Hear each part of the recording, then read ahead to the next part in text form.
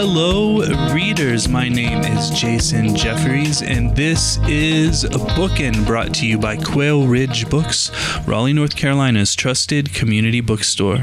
My guest today is Daniel Levin Becker. He is the senior editor at McSweeney's and is the author of Many Subtle Channels and What's Good. Today, we will be talking about Dear McSweeney's, 2 decades of letters to the editor from writers, readers, and the occasional bewildered customer, which Daniel edited, of course, for the fine folks at McSweeney's. Daniel, welcome to the program. Thank you, Jason. Yeah, it's an honor. It's an honor to have you here, Daniel. And my first question for you is, tell me what your work as a senior editor at McSweeney's entails. What do you do? So it's fluctuated a lot over the years. I've been a senior editor in name for probably 3 or 4 years now, and it's run the gamut from doing books, like acquiring and editing books. The last one that I did in depth was a book by Jaswinder Bellina called Of Color, an essay collection. It came out last June, I want to say. What is time, you know? Yeah. Flat circle. And sometimes, you know, projects like this one, anthology project, going back into the archives and curating a selection. And then sometimes it's also involved doing kind of white label editorial projects for clients in the not necessarily literary space. Like, for instance, at one point a few years ago, McSweeney's made a wellness magazine for the mattress retailer Casper, which was a lot of fun. It was a great project. We made a magazine called Woolly, which was going to be quarterly, and for internal reasons, they ended up withdrawing the deal after the first issue. But we have one issue of this great magazine about wellness. So just sort of supervising this and that, acquiring, editing, and just all around being kind of an editorial utility fielder. Nice. Thank you so much, Daniel. So I used to manage a bookstore in San Francisco and did a lot of work with McSweeney's out there. We did some journal drives for 826 Valencia, etc. I'm very familiar with your work, but for the small percentage of our listeners who are unaware, can you tell us who McSweeney's is, and then tell us why collect and publish a volume of letters to McSweeney's? Yeah, so McSweeney's is a small but mighty publishing house based in San Francisco, started by Dave Eggers, the author of A Heartbreaking Work of Staggering Genius and The Circle and The Every, which has just come out, and more books than can be reasonably kept track of by the consumer with other things to do. And I think Timothy McSweeney's Quarterly Concern, which is the roughly quarterly magazine from which these letters are pulled, has been coming out since 1998. And that was around the beginning of McSweeney's as a publishing empire. This was before I was involved, so my history is academic rather than lived. But that said empire has published a lot of books, a lot of really interesting, sometimes challenging, sometimes kind of absurdly delightful things. It's also had some magazines, including the Quarterly, which I just mentioned. The Believer started at McSweeney's. It's no longer published. It's now published by the University of Nevada at Las Vegas and the Black Mountain Institute. There was a video magazine called Wolfen. Now there's a magazine called Illustoria, which is a really sumptuous kind of design and activity magazine for kids. So there's always a lot of stuff going on. McSweeney's is also kind of incubated a bunch of nonprofits, including the Valentino Achek-Dang Foundation, which Dave made in partnership with the narrator of his book, What is the What? Voice of Witness, which is an oral history project for refugees and asylum seekers. What else? 826 National, of course, which is a big chain of tutoring and writing centers for high school age and younger children, in all of which are located in retail storefronts with fantastical sort of allures, shall we say. So in San Francisco, for instance, it's a pirate store. I think in Seattle, it's a time travel store. In Chicago, it's a spy store, etc. So anyway, McSweeney's has its fingers in a lot of pies, but its main bread and butter are these magazines, in particular the Quarterly Concern and the books. And sorry, I would be remiss not to mention the humor website, which is called McSweeney's Internet Tendency, which is maybe the most well-known, the thing that you're most likely to see a link to floating around on Twitter, which is consistently awesome daily humor run by a guy named Chris Monks in Massachusetts, who's pretty incredible. Yeah, absolutely. Sorry, and the second part of your question, why I'll get there eventually. You just got to be patient with me. Why compile a book of letters to the editor from this magazine? I think in part because they both are and aren't letters to the editor. Ordinarily, I talk about this in the editor's note that I wrote. Ordinarily, you would expect a letter to the editor to comment on something that's appeared in the magazine previously, or to say, you got this wrong, or to say, you had an editorial about this, but I see it another way. This proposed legislation that you're championing is in fact bad for the following reasons.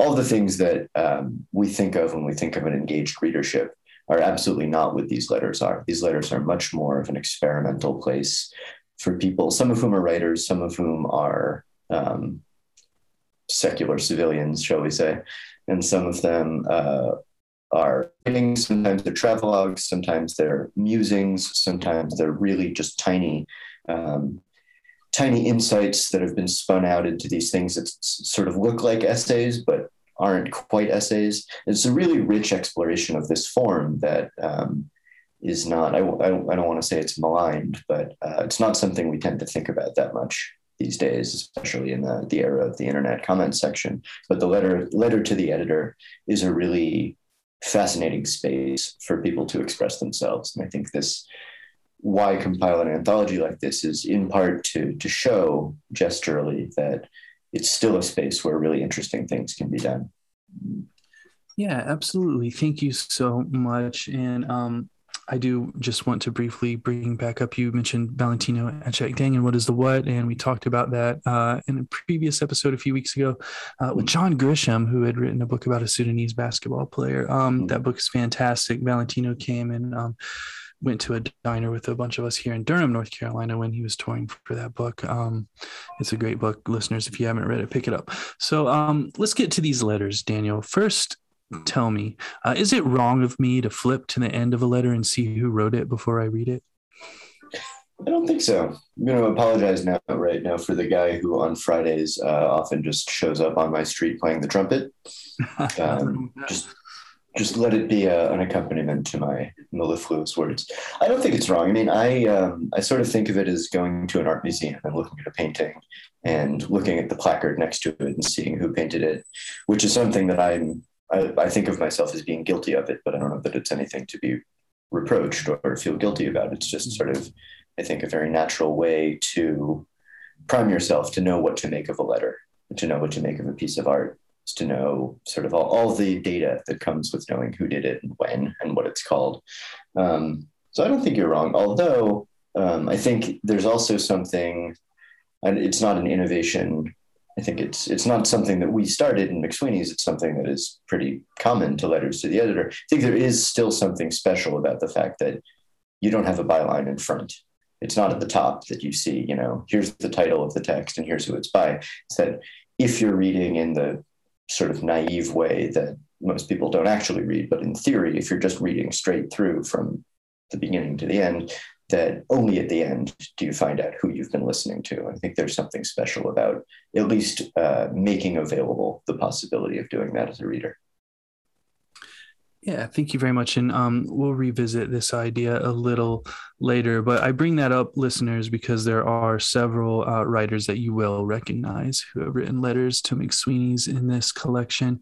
I would like to ask you to respond to a quote from the second letter by Sarah Manguso. And that quote is, "The amount of recollected emotion that disappears from human memory when someone dies, and the degree to which we rely on a few people to record something of what emotions were to them is almost too much to bear." End quote. Daniel, what does this quote mean to you? And is this why people write, or is it why people read? Quite possibly, yeah. I mean, I've been thinking about that sort of thing a lot lately, about art and artistic endeavor as sort of this shoring up ruins against encroaching oblivion, holding on to what you can, deciding what you want to save, and making an effort to preserve it for the sort of anonymous idea of posterity. That's a really appealing idea to me. And I think writing is great for that. Writing is one of the more user-friendly media that we can use, but all sorts of artistic endeavor and expression are, I think, on some level, consciously or not, and with all of the exceptions that we might need to make disclaimers for, are, I think, people working through something that's overwhelmed them or something that's suffused them with emotion and trying to leave a trace of it that will be available to them in the future and also to other people. It's a really beautiful, melancholy letter that Sarah Manguso wrote about vacuuming up moths in Wyoming. Yeah, absolutely. Thank you, Daniel. This is a good time to mention the Crooks Corner Book Prize. Have you heard about the Crooks Corner Book Prize, what Pulitzer Prize winner Charles Fraser calls the coolest book prize in the country? Awarded annually for the best debut novel set in the American South, the $5,000 prize is intended to encourage emerging writers, whether published by established publishing houses, small independent publishers, or self-published authors. This year's winner will be chosen by best-selling novelist and poet Ron Rash and will be announced in January 2022. For more information, visit www.crookscornerbookprize.com.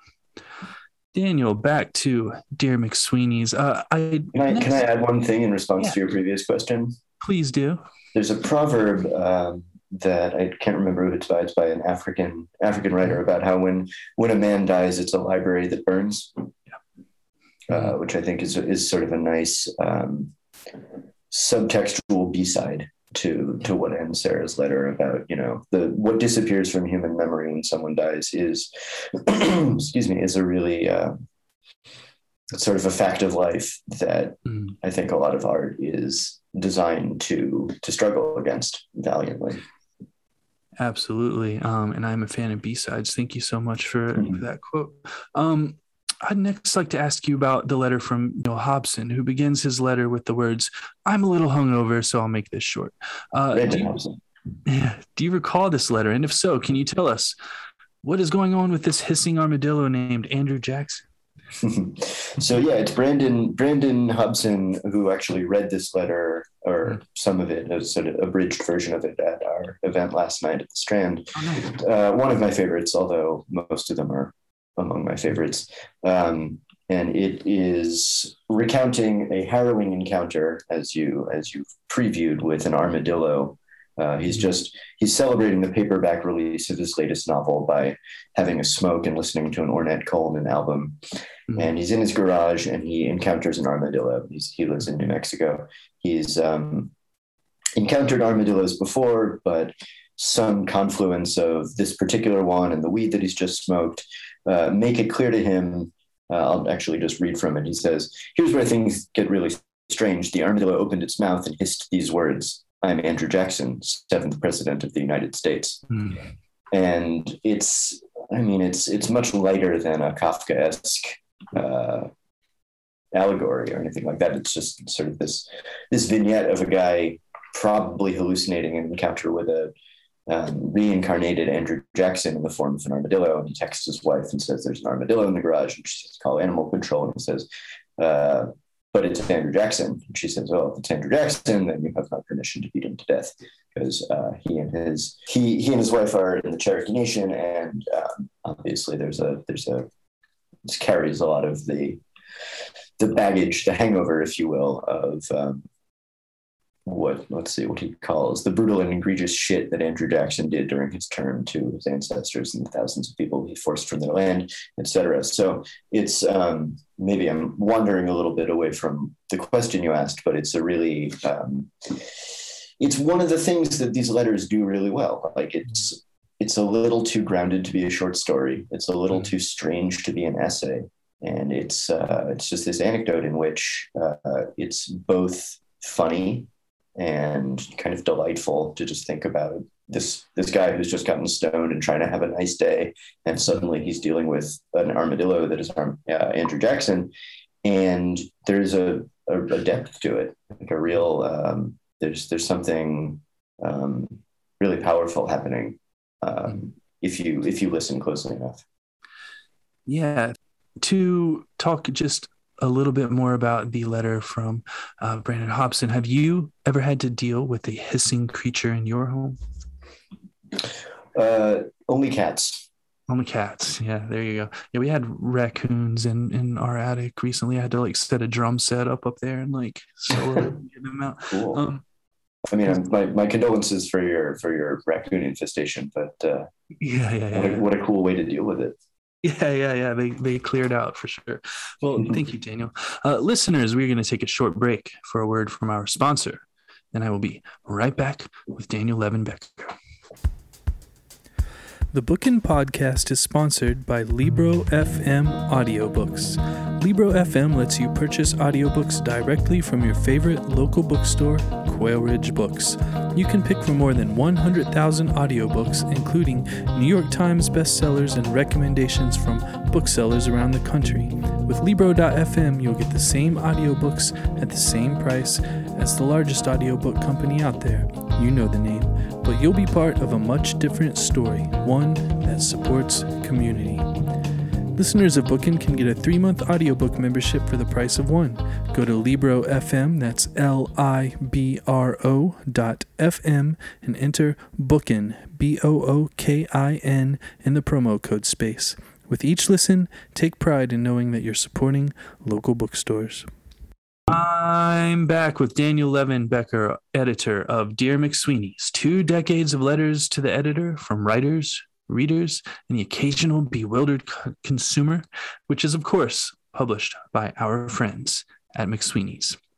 Daniel, I'm going to continue to pull from the letters in this collection, as I think this is the best way to give our listeners an idea of the ground you're covering here. Do you have a favorite letter in this collection? I have too many favorite letters. Yeah, I understand. I want to talk about the letter from Anthony Marra, which references Michael Crichton. Is there a pop literature author like Michael Crichton that you enjoy, whose deep cuts you can reference at the drop of the hat? And as an addendum, who, in your opinion, is the present day Michael Crichton? Oh man, what a great question. I'm going to say, as weird as it sounds, like the Michael Crichton of my youth, which is to say the author whose deep cuts I'm familiar with and like found really compulsively readable as a young reader, is L. Frank Baum, who wrote The Wizard of Oz and like 13 or 14 sequels, all of which I read, none of which I can tell you anything about, except one sentence in maybe like, book number 9, in which the Scarecrow is talking about how he's full of straw, and he says, "Hear me crunkle." That's just those 3 words have remained from those idyllic childhood readings. Mm-hmm.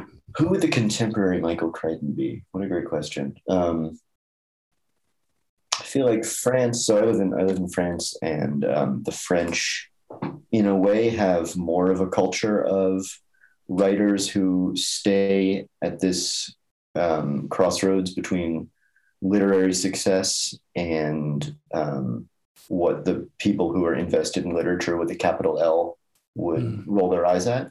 Like I think, as Anthony says in his letter, he says something great about how like Crichton's characters are as shallow as the embossing on his book covers, or something like that. And that's true. Like I've read some Michael Crichton books, and he's not what you would call a masterful prose stylist, but he's a great storyteller. Mm-hmm. J.K. Rowling, I think, is a better prose stylist than Michael Crichton, but there's also a quality of being, sort of privileging the narrative and hooking you in on that level, rather than what I'm more used to is in terms of sort of following the rhythm of the sentence, letting the drum set that is the sentence hypnotize the raccoons up in the attic of my mind. I'm just hedging. I can't think of who the modern day Michael Crichton is. What do you think? I don't think that there's anyone that's really filling that hole where you kind of marry like hyper genre fiction with science. Mhm. I think that, the genre fiction aspect, maybe like, Dan Brown, even though I'd put Michael Crichton a level above Dan Brown. Mhm. And to go in the extreme opposite direction, Richard Powers, who's doing Oh, these sure. fantastic works of prose mixed with science, but perhaps a little more like hyper literary. But he's also a bestseller, with the Mhm. Overstory having broken everyone's expectations.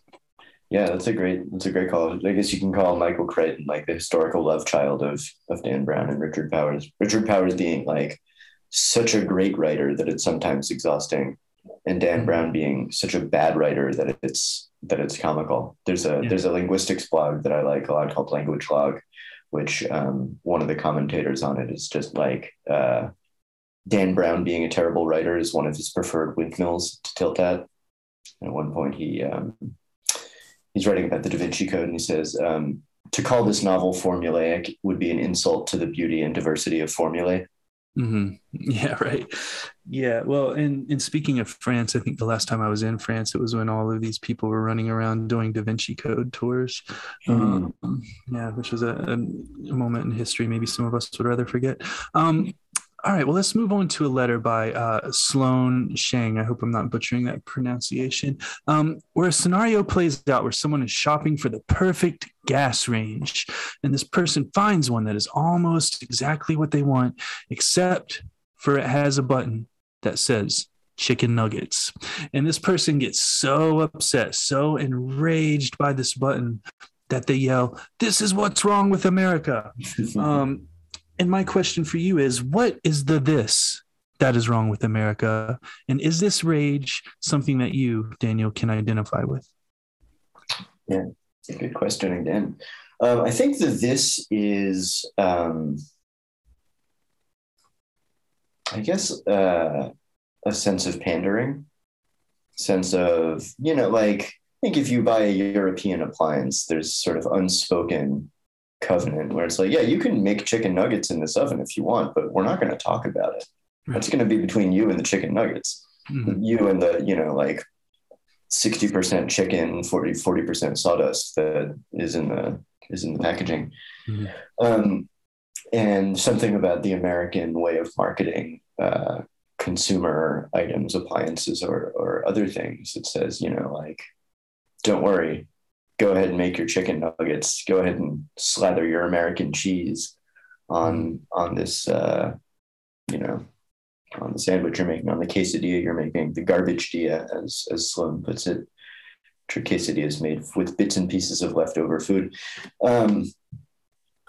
That's a really good question because I feel like there's a logical jump or two contained in seeing a button that says chicken nuggets and crying to the heavens, this is what's wrong with America, because it's not just the words being on the button, which I think is what I mean when I'm saying pandering, and it's not just the expectation that anyone who buys an oven couldn't possibly not want to make chicken nuggets with it. Mm-hmm. But I guess there's some sort of like just overwhelming demystification of consumer products that that can be exhausting, I guess. Do I feel it? I do. I mean, it's easier to look at at arm's length because I don't live in the States right now, and that makes me a little more nostalgic. Like sometimes we'll get care packages from my in-laws who send us, all of the all of the things, all of the like queso and peanut butter that are just too lowbrow to be available in France for, less than 20 euros a jar. Mm-hmm. And that's really, the absence has made the heart fonder in terms of those things that I might otherwise roll my eyes at. But I think I know what he's talking about without totally being able to articulate, what the answer to your question is. Yeah. I really can I ask you if you have a hypothesis? Well, I mean, I can understand the frustration and like, man, this, I'm looking for the perfect, appliance for this space in my new home, and this thing is exactly what I want. Why, oh, why does it have to have a special feature specifically for chicken nuggets? I can see that being a very American thing, I guess. Like, yeah, you're gonna need those nugs on the regular basis. That you're gonna have to push Gotta that have those button nugs. all the time. Yeah, that also makes me think that like part of it is also, France is a very developed country with a massive consumer market, but still not the same thing as coming back to the US and going to a supermarket and just seeing baffling variety of products, like so many brands and so many kinds of toothpaste. How could anybody possibly not only need all of these things? Like, it's great for, if you have very specialized dental needs, that's great. That's a boon for you. But it's really like the choice can be overwhelming, and the burden of having to figure out which of these 60 different kinds of toothpaste is the right one for you, I think is probably a uniquely American predicament. So I think maybe that's in play also. Like, whereas in, if you go to an appliance store in France, there may be like 10 different ovens that you can buy. And just the fact that the range of choice is reduced means that you're not as invested as you might be in the possibility of finding something that is absolutely perfect and meets your every need. You're more prepared to just meet the oven where it's at, rather than hoping that you can find one that's perfectly customized to your needs. Yeah. Yeah. And do you really need 20 different toothpastes with different varieties and percentages of like scope in them? I mean, I do personally. Yeah, right. But, Oh, hey, sorry if that offended. It's for my hissing cats. There you go. Daniel, there are instances when a writer can do so much with very little. A great example of this, of course, is when Nabokov is describing a death in Lolita and just writes picnic, lightning. In a letter. Parenthetical in Western culture. Yeah, in a letter by Colin Winnett, there is a paragraph that starts, "My wife and I have been married for just over a year. The cat was our inheritance from an unrelated tragedy." Can you talk to us about the economy of writing that is going on in here, this type of thing, when it is done very well, and how that pervades this collection of letters, which, as you mentioned earlier, is in many ways right on the periphery of being a collection of short stories in letter format? Yeah, well, so without wanting to reveal too much intimate detail, Colin is a dear friend, and I know that this cat, who I love, his name is Alabama, is a wonderful and troubled cat whose initial owner actually died very suddenly, unexpectedly and pretty tragically. And Colin's wife was her roommate. And when Colin moved in with Andy, who's now his wife, who also used to be a McSweeney's staffer, that's the tragedy to which he is living.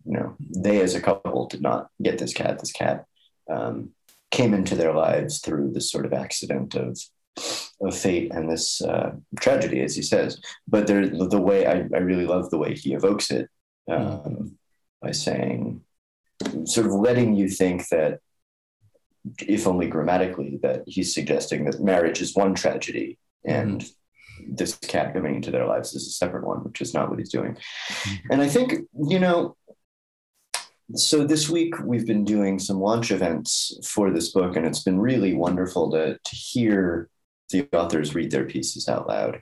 Colin hasn't participated yet, but just to your point about the use of economy and the way that so much can be packed into these letters without needing to do it explicitly, and in fact, like making it more evocative by not saying outright some of the things that would otherwise be said in a longer piece or by a less talented writer.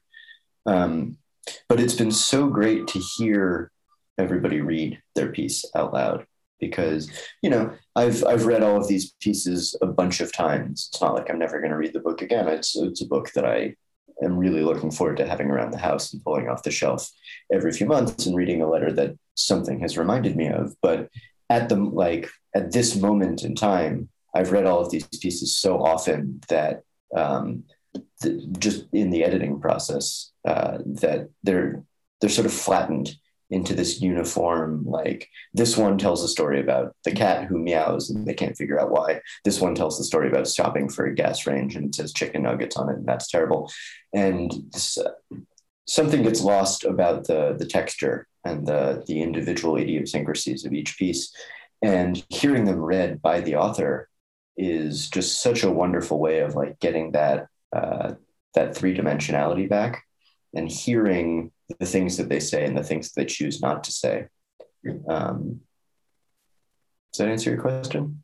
Yeah, it does. Thank you so much. And I was wondering, how many times you had read these letters, because you seem to have perfect recall of all of them, which is very impressive. Well, Daniel, finally, I asked you about your favorite letter, and I'm now going to talk about mine. I told you I was going to circle back around to this idea. At some point, I did stop flipping to the end of the letter to see who wrote it, and just enjoyed everything linearly.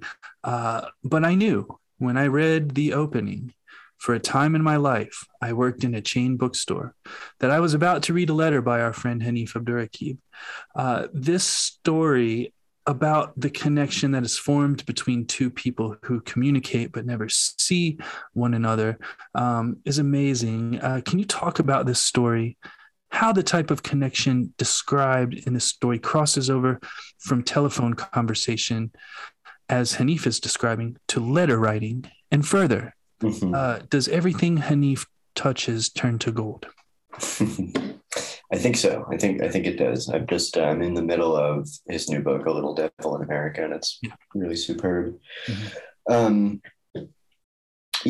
this letter is about a time in his life when he worked in the music section of a chain bookstore, which he says the chain no longer exists, but at the time it was the primary competition for the other really big chain bookstore that does still exist. So I think most American readers will know what he's talking about. And it's a chain bookstore that I have memories of spending a lot of time in the music section of from the suburban period of my childhood. So I can visualize really well sort of what it must have been like, these sort of lonely evenings in a bookstore without very many customers. Just sort of slow evening in this corporate environment. And there's this guy named Steve who calls him at one point. The first time he calls, he's asking about a Dream Theater CD and asks if Hanif can order it and have it shipped to him. And they continue their conversation. They start exchanging references and just talking about deep cuts and old albums and prog rock, and then moves on to talking about Marvin Gaye and the Kinks and Paul McCartney. And they just start this really recurring, freewheeling conversation about music. He suspects that Steve is at least a few decades older than him. He doesn't really know anything about who he is. He knows he lives nearby, but doesn't know why Steve never ventures into this store and why he prefers to have things ordered to him. And it's this very beguiling relationship that he talks about through the frame of the pleasure of sharing enthusiasm for art, the pleasure of sort of, have you heard this? Have you heard of this? And all the ways that can bring us closer together to people, even strangers, and also contrasts with, I think, this kind of critical impulse that he says he's noticed in particular on his book tour. Like, this is around the time, I think, that he was doing events in support of his book about A Tribe Called Quest, and people in the audience who ask questions, and there's this sort of competitive erudition saying, have you heard of this? No, gotcha. Like I'm going to distinguish myself by the depth and erudition of my references. And he's kind of comparing and contrasting these two models of criticism, one that's fundamentally generous and one that is competitive and bad faith, I guess, as I think Hanif puts it at one point.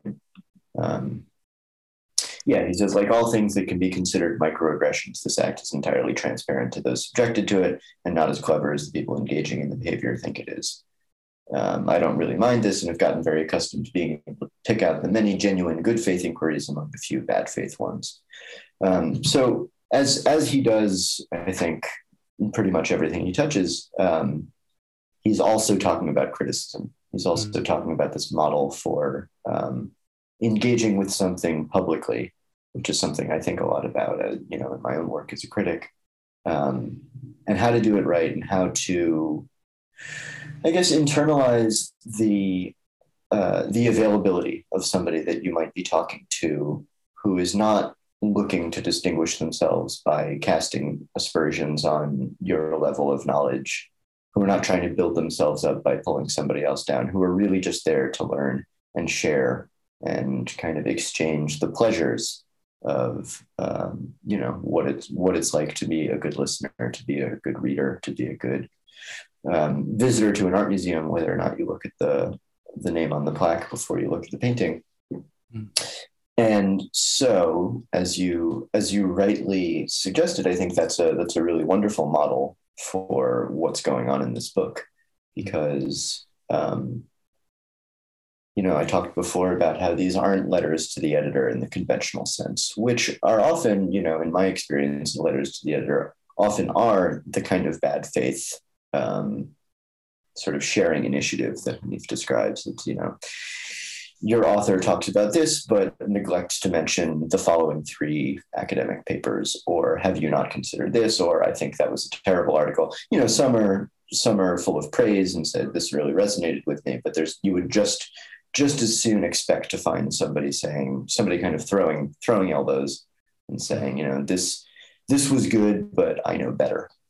And one of the many things that's really special about this book, and just the idea of writing a letter to the editor of McSweeney's, is that there's nothing compelling you to write the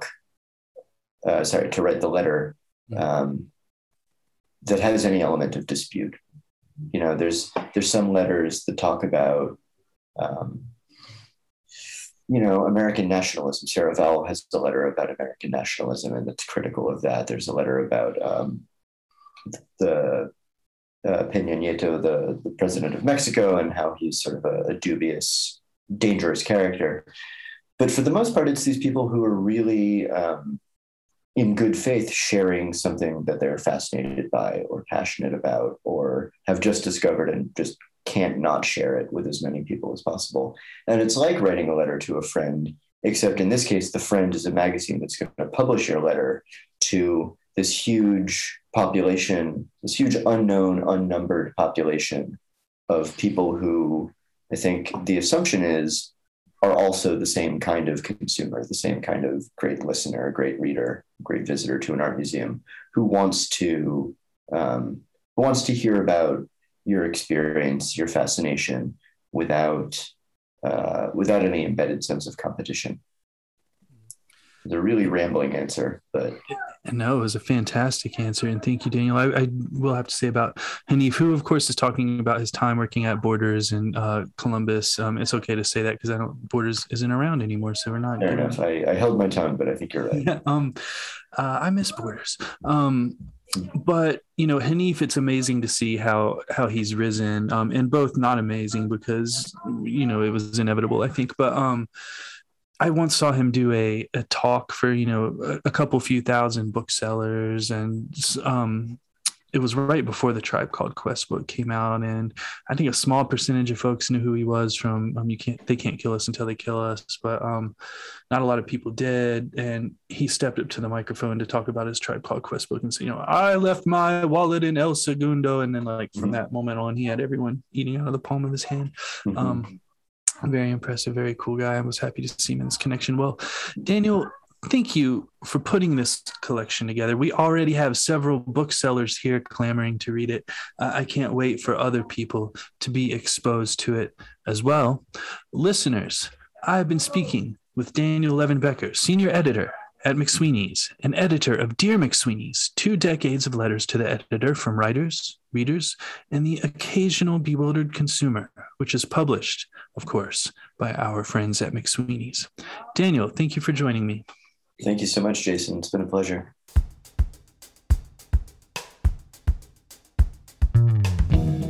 Once again, I've been speaking with Daniel Levin Becker, senior editor at McSweeney's. Copies of Dear McSweeney's 2 Decades of Letters to the Editor from Writers, Readers, and the Occasional Bewildered Consumer can be purchased at www.quailridgebooks.com with free shipping. I would also like to thank our sponsor, Libro FM Audiobooks. Please navigate over to libro.fm and enter the promo code BOOKIN, that's BOOKIN, in the promo code space to get 1 free audiobook and support your favorite local independent bookstore in the process. My name is Jason Jeffries, and this has been Bookin'.